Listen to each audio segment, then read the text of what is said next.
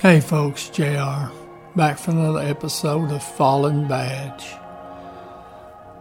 This episode's going to be the murder of Officer John Hammond.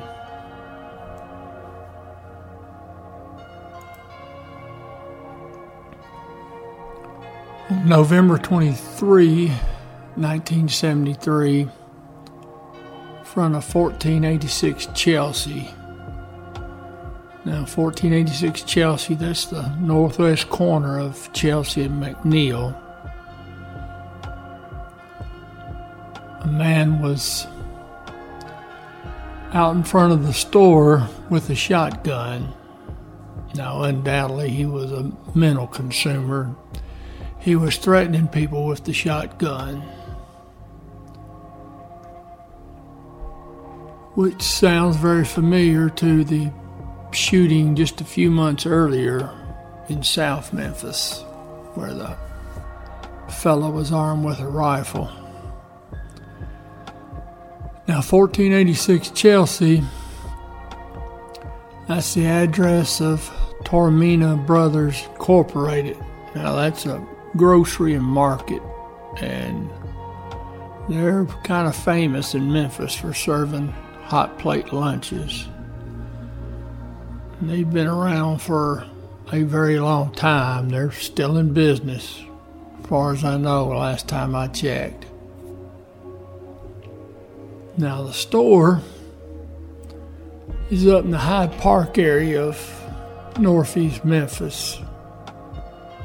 Now, I mentioned earlier, months earlier, in fact, roughly 6 months earlier, an event known as the Kansas Street Massacre had occurred. Now, during that event, which we covered in a Fallen Badge episode, Officer David Clark and 4 citizens were shot and killed by a mental consumer armed with a rifle. And that was allegedly the event that began the creation of the TAC unit. Now, for some of you that watched the Echoes of Shannon Street series, Hyde Park's probably very familiar to you. It's a little over 9 years after Officer Hammond was shot and killed. They had an even greater tragedy in the Hyde Park area, and that occurred at 2239 Shannon.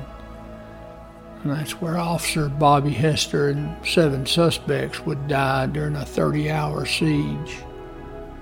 Now, the Shannon Street address is probably not more than 2 or 3 minutes from Tormina Brothers store.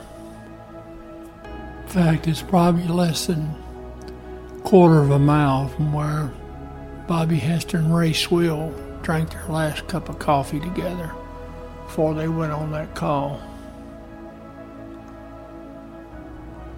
All right, so citizens called in about this fellow with the shotgun. Now, I don't know what kind of a shotgun he was armed with, what kind of load he was carrying in it, but he hadn't shot anybody, but he's threatening people. So, Officer Hammond and his partner, Billy Bandy, they're riding the North Precinct. Now, I don't know if they still had the same ward numbers or not, but if they did, that probably would be 128th Ward.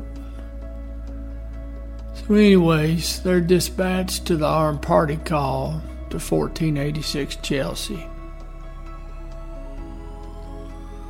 Now, according to some of the retired MPD officers that I've communicated with about this shooting, at some point the suspect moved to the rear of the store. Now, I don't know if he moved to the rear of the store prior to the arrival of the officers, or he did so after he saw the officers pull up on the scene. In fact, I'm not even for sure if the suspect was standing directly in front of the store when he was threatening passerbys. He could have been on that east parking lot. You see from the pictures, it's a fairly long north to south running parking lot on that east side by McNeil. And then, of course, they've got the long parking lot running north and south back on the west side, what I would call the rear of the store. Now, there is that little area on the north side of the building. Got that small little alleyway. It's in between the store and the little white house. Now, that could be the rear of the store, and very well could have been the shooting location. I guess in terms of looking at this store, the true rear of the store would be this little alleyway here between the store and the little white house. So I'm not really sure where the suspect's at the time, other than I do know allegedly the shooting did occur in the back part, which would be the west side of the store.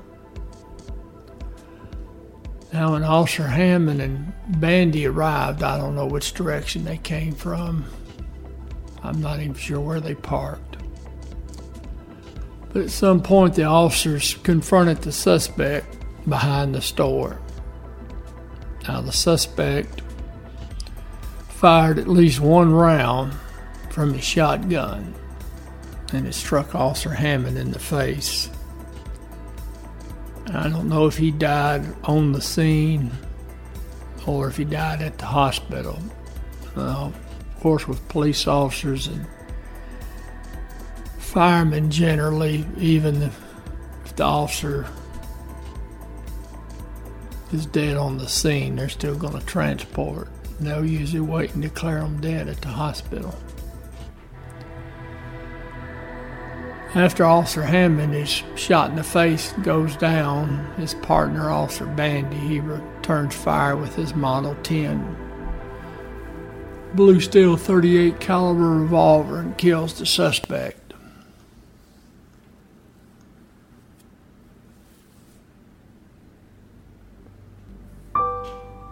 Now, at the time of his death, Officer Hammond was 27 years old. He was engaged to be married.